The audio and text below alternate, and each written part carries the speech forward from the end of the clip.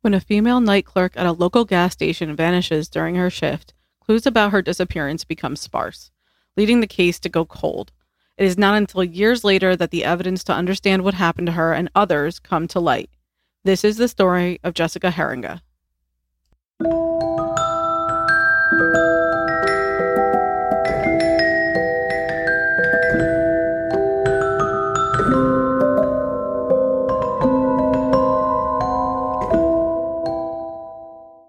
Hey there, and welcome to Valkyrie, your podcast for true crime stories. I'm your host, Dee. Today we go back to April of 2013 to a town called Norton Shores, Michigan.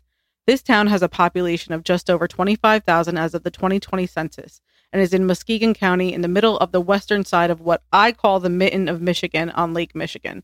I couldn't really think of a better way to describe the location, just to give you the visual picture. Jessica Lynn Heeringa was a 25-year-old mother of a 3-year-old boy named Zevin, who worked nights at a gas station to help make ends meet. Because Jessica had worked there for some time, she had known most of the customers that would come into the store regularly, both men and women, and they knew Jessica as well. On April 25th, 2013, a regular female customer came into the store and saw Jessica. She commented to her that she should not be there alone, and it was dangerous for her to do so. She added that her boyfriend should come in and protect her and watch out for her. When another male customer overheard these comments, he chimed into the conversation saying she's got her customers to look out for her too. The female customer actually mentioned this comment to the police and also added that Jessica seemed obviously uncomfortable by this man and that the comment made her shake and also start shivering. Like a chill went up her spine. This made the customer very concerned for Jessica and made it a point to park outside until she saw that man leave for the night. However, this night was not the night that this customer should have been concerned for Jessica. It was the next night. On April 26, Jessica was again working her regular night shift. At 11:10 p.m., a man who was a regular customer to the gas station pulled up to fill up his tank. However, the pumps would not turn on.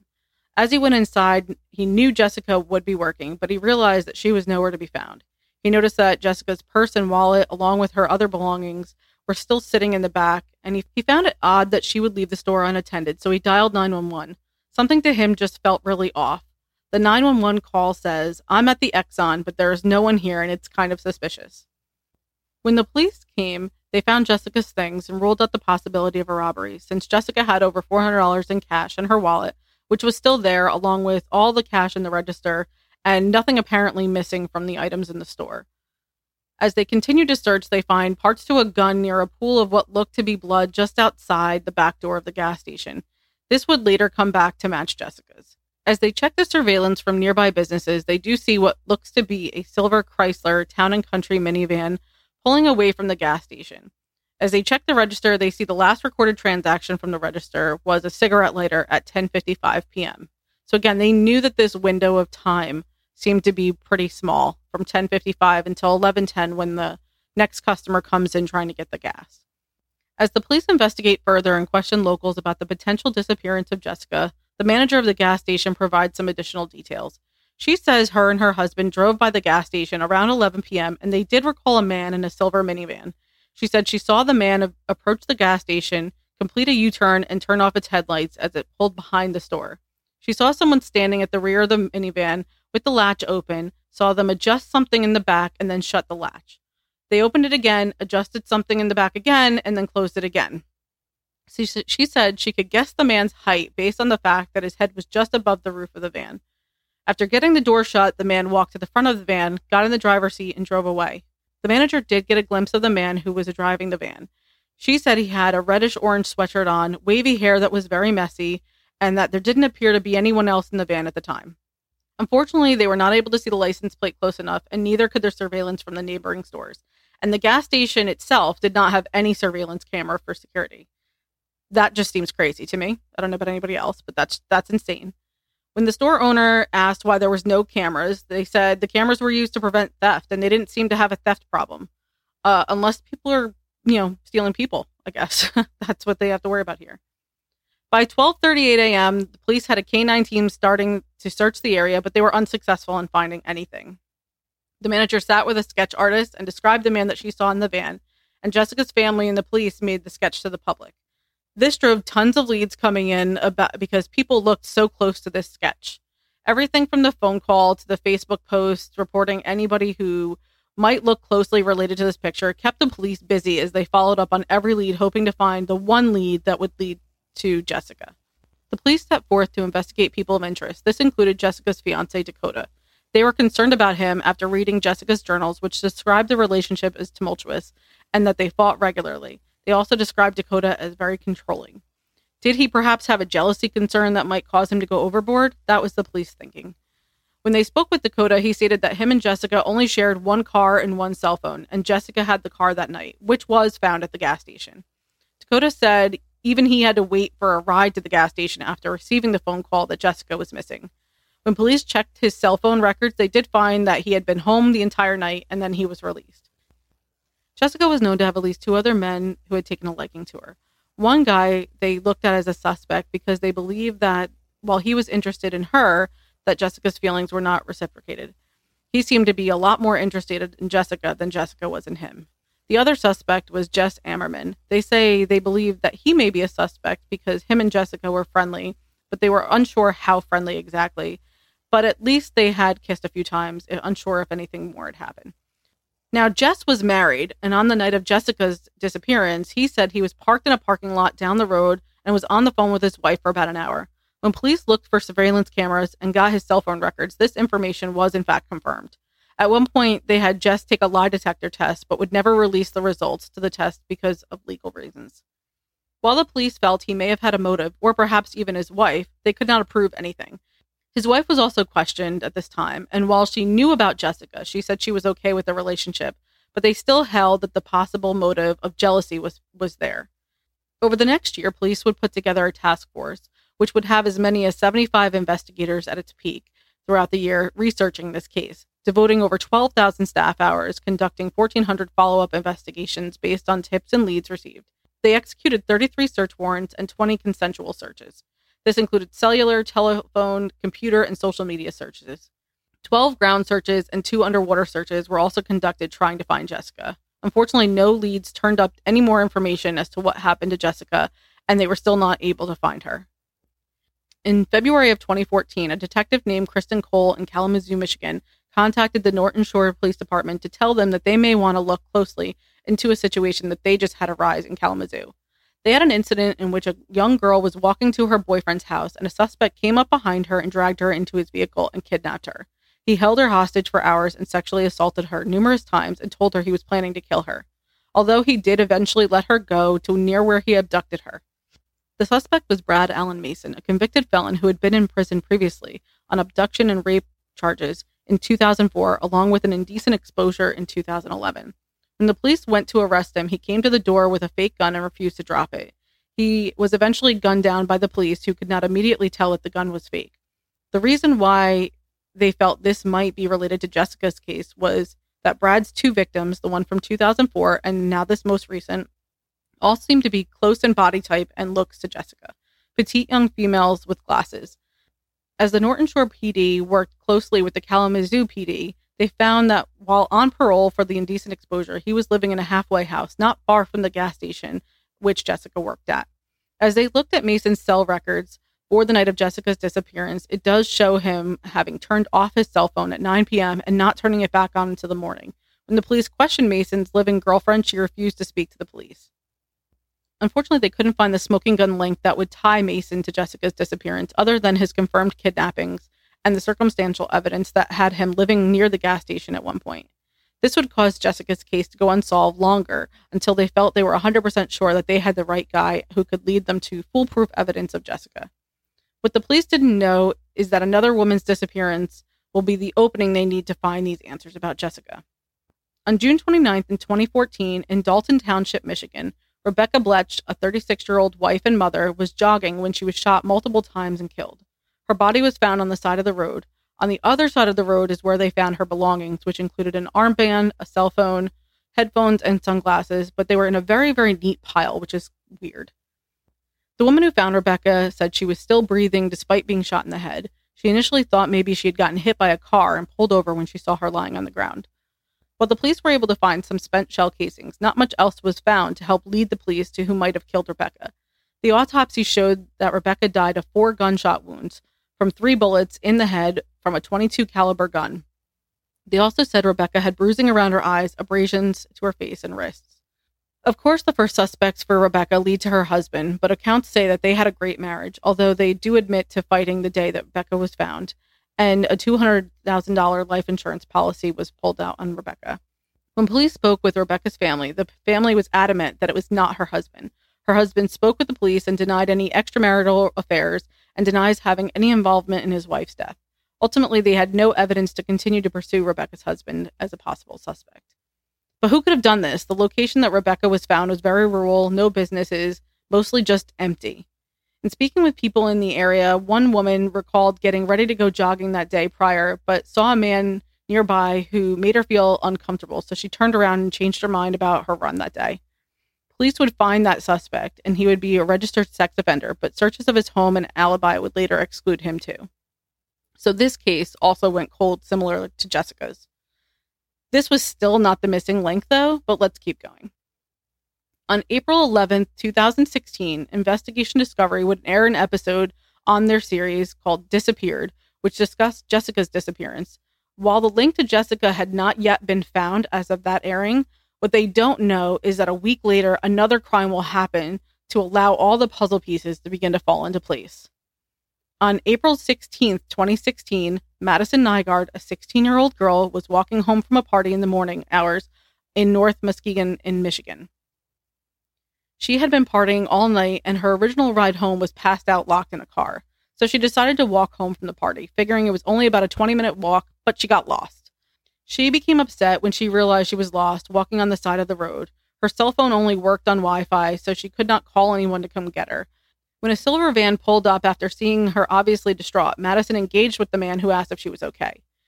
She said she was lost and asked if she could use his cell phone and politely declined a ride. The man agreed to using his cell phone, but said, "Hop in." And Madison got in the van. She said that once she got in, the man rolled up the windows and locked the doors. When Madison noticed this, she said she needed fresh air and asked to roll the window back down, but the man refused. When Madison brought up the cell phone again, the guy said his phone was dead. This is when Madison realized she might be in a bad situation. So she asked to be let out. As soon as she did, she said his personality immediately flipped. He just sat there staring at her. She began to cry and asked him several times to stop the van. While continuing to stare at her, he reached under the driver's seat and pulled out a gun. It was then that Madison knew he was not going to let her out, so she began to fight back. She unlocked the door and opened it, and even though it was still moving, she jumped out.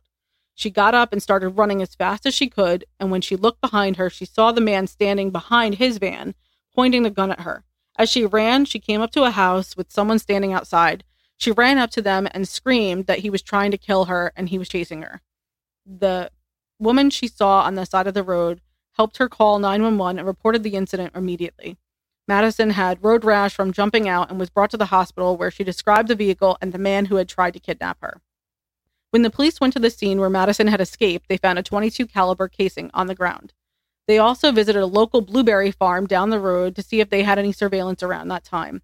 What they find is a silver van making a U-turn with very clear footage of the silver van. From here, they were able to narrow down the van owners in the nearby towns to 31 owners. The van had some defining characteristics, so they had a list and they were able to visit each one to confirm when they found the right one. The van belonged to a man named Jeffrey Willis. He was a 46-year-old forklift driver at a local furniture company. They showed Madison a picture of Jeffrey Willis, and she immediately identified the man as the man who attempted to kidnap her. They arrested Jeffrey Willis, who denied knowing Madison. They still arrested him with the positive identification, though. While the police were interviewing Willis at the station, asking him about why he was in the area of Madison's attempted abduction, they were already executing a search of his home and his van. What they find in his home are some very strange things. In this home, there was a 5-page printed list of U.S. serial killers with some names circled. The names that were circled were Lawrence Bittaker and Roy Norris. These two are known as the toolbox killers from the 1970s. They were known for abduction, torturing, raping, and ultimately killing their victims. Some similarities are shown between the toolbox killers and Jeffrey Willis, aside from just their names being highlighted in his home. They both had vans, they had similar victim patterns and types, so the police start to look a little closer. When they go to Jeffrey's van, what they find is a black toolbox with a padlock. Inside the toolbox, they find what detectives call a rape kit. handcuffs, gags, syringes, and ropes, amongst other things that are in there. They find a pair of gloves that are sent to be analyzed for potential DNA hits. They also find 2 handheld video cameras and a small safe under the driver's seat, which contained the gun, ammunition, insulin, and syringes. Inside the toolbox was a diagram of the human body with labels for injection sites. It was obvious that Jeffrey Willis had a plan from these findings. They also find a .22 caliber gun that they're able to link as the same gun who shot and killed Rebecca Bletch. The research on this gun does show that it was sold with a laser pointer sight, and it was sold to a worker of Willis's who had said that Jeffrey Willis had stolen the gun from her. The laser pointer brand had matched the fragment of plastic that was found at the gas station where Jessica Heeringa had worked. The DNA in the gloves comes back. It matches for both Rebecca Bletch and Jeffrey Willis. So now that we can link these cases and we start to see where this is all starting to come together, the police continue to look, and what they find next is even more disturbing. When the police searched Jeffrey Willis's computer and a portable hard drive that was found hidden in a heating vent, they find what he was involved in. On the computer and hard drive, they find a folder labeled VICS, V-I-C-S. This would be called Willis's trophy files, where he kept memories of his crimes. Inside the folder had incriminating evidence further linking him to Jessica Heeringa and Rebecca Bletch. The folders were named JLH, in parentheses DZ13, for Jessica Lynn Heeringa, and another folder was named RSB, in parentheses FZ plus C14. Investigators broke the code by using the simple system to replace 1 for A, 2 for B, and so on. So JLHDZ13 is translated to JLH for Jessica Lee Heeringa 4/26/13. Now, April 26, 2013 is the day that Jessica disappeared. For Rebecca, the same system. RSB, standing for Rebecca Sue Bletch, was the code translating to 6/29/14, the day Rebecca was shot and killed. Jessica's folder opened up further to contain images of Jessica. In Rebecca's folder included a wanted poster for the person who killed her, a copy of the news story about her, and a woman who looked like Rebecca lying on a bed wearing a bikini. Also on the computer were thousands of pornographic videos of women being kidnapped, raped, tortured, and then killed. The investigators said these videos were the most horrifying, gruesome videos they ever had to watch. Also on this drive, they would find a folder labeled Homemade, which included videos that Willis had filmed of his neighbor's young girls in their bedroom undressing. He also had about 15,000 videos of girls' swim meets focusing on the general region of the girls from local high schools, with subfolders to include the initials of the school. Now the police had the guy who was responsible for Jessica, Rebecca, and an attempted kidnap of Madison, but they kept digging to make sure that they uncovered as much information as possible. When it came to the trial, the defense argued that the evidence was circumstantial and it was not Jeffrey Willis, but instead his cousin, Kevin Blum. Kevin had been involved with the police previously, and he had known Rebecca. They claimed it was his gun that was found in Jeffrey's van. Now, Kevin Blum had been questioned on June 21st, 2016 for a violent crime unrelated to Jessica and Rebecca and Madison. During that time, he had told police that he had information about Jessica Heeringa's disappearance, even mentioning a few details that were never released. He admitted to the police that his cousin Jeffrey Willis had called him the day after Jessica had gone missing, saying that he had a woman and there was going to be a party. He went to his home and found Jessica lying on a gray tarp with a head wound, face down, with her hands and legs tied out to the side. She was naked and not moving, so he assumed her to be deceased at this time. He noted that there was a video camera set up on the table next to her body. Now, while the investigators searched and did retrieve several cameras, none had images of Jessica on them, although they did find an owner's manual for one camera that they could not find, they could not locate. Kevin goes on to claim that Willis went into detail about how he had sexually attacked the woman who was lying on that tarp. Kevin claims Willis told him that he had been following and watching Jessica and ultimately hit her and put her in his van. He then used his toys on her, raped her, and tortured her. Kevin also admitted during that conversation that he and Willis had wrapped Jessica up in a sheet, folded her up like a taco, and drove her to a location where they dug a hole and buried her. Now, the police listened to all of this, and again, which Kevin Blum he later recanted, saying that he never saw the gas station girl. but the police definitely believe he did see her and helped dispose of her body. However, they admit that they do believe he was lying about the location where they allegedly buried her, as the police went to that location and found no body, even searching with cadaver dogs to help aid in that search. Nothing. Kevin said that Willis must have moved the body, but when police said that Willis's cell phone had pinged miles away at the time they had allegedly been burying the girl, Kevin then said he was lying about everything and he knew nothing about nothing.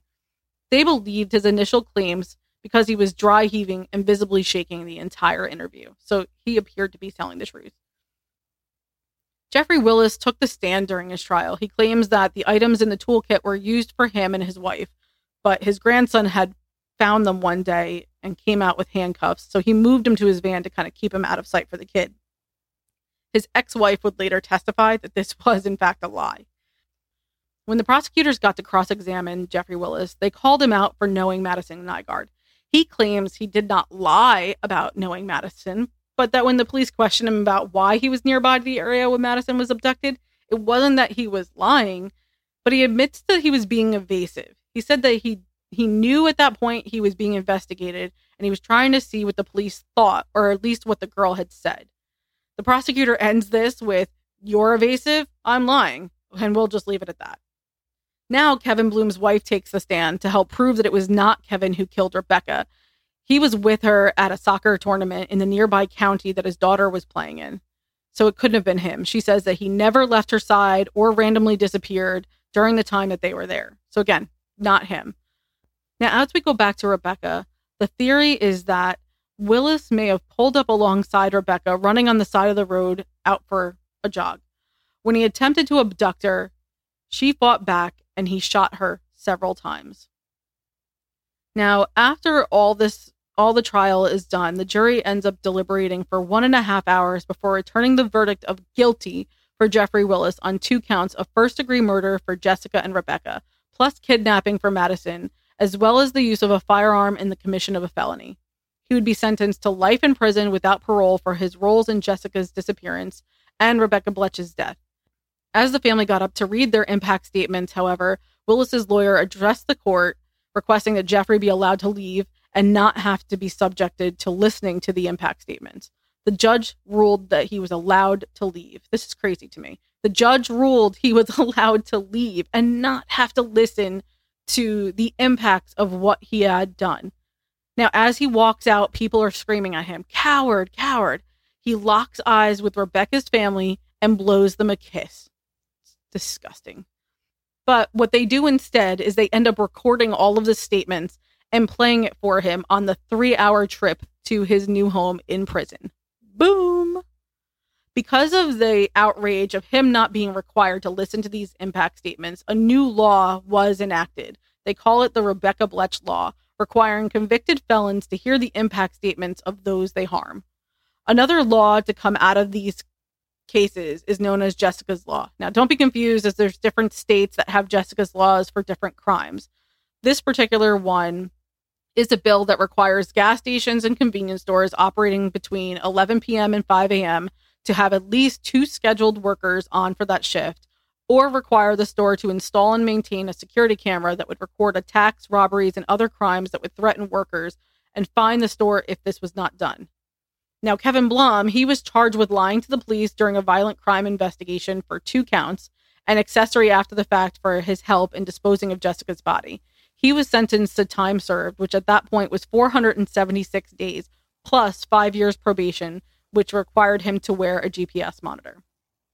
Although Jeffrey Willis still claims to be innocent despite the damning evidence, he appealed his case, but the court upheld the conviction. He is attempting to appeal his case again, but seems to disagree with his counsel on how that process would work, and he's had to switch lawyers in the process. I don't see this happening personally. Now, this case was crazy, but kudos to Madison Nygaard for being a survivor and in doing so, unknowingly solving the murders of 2 other women. So what do you think? If you like this podcast, please remember to follow us and subscribe. Find us on Instagram at Valkyrie_truecrime, or find us on TikTok at Valkyrie Podcast, all one word. Our website with the show information is valkyriepodcast.buzzsprout.com. That will include some of the source material for this episode. Thank you.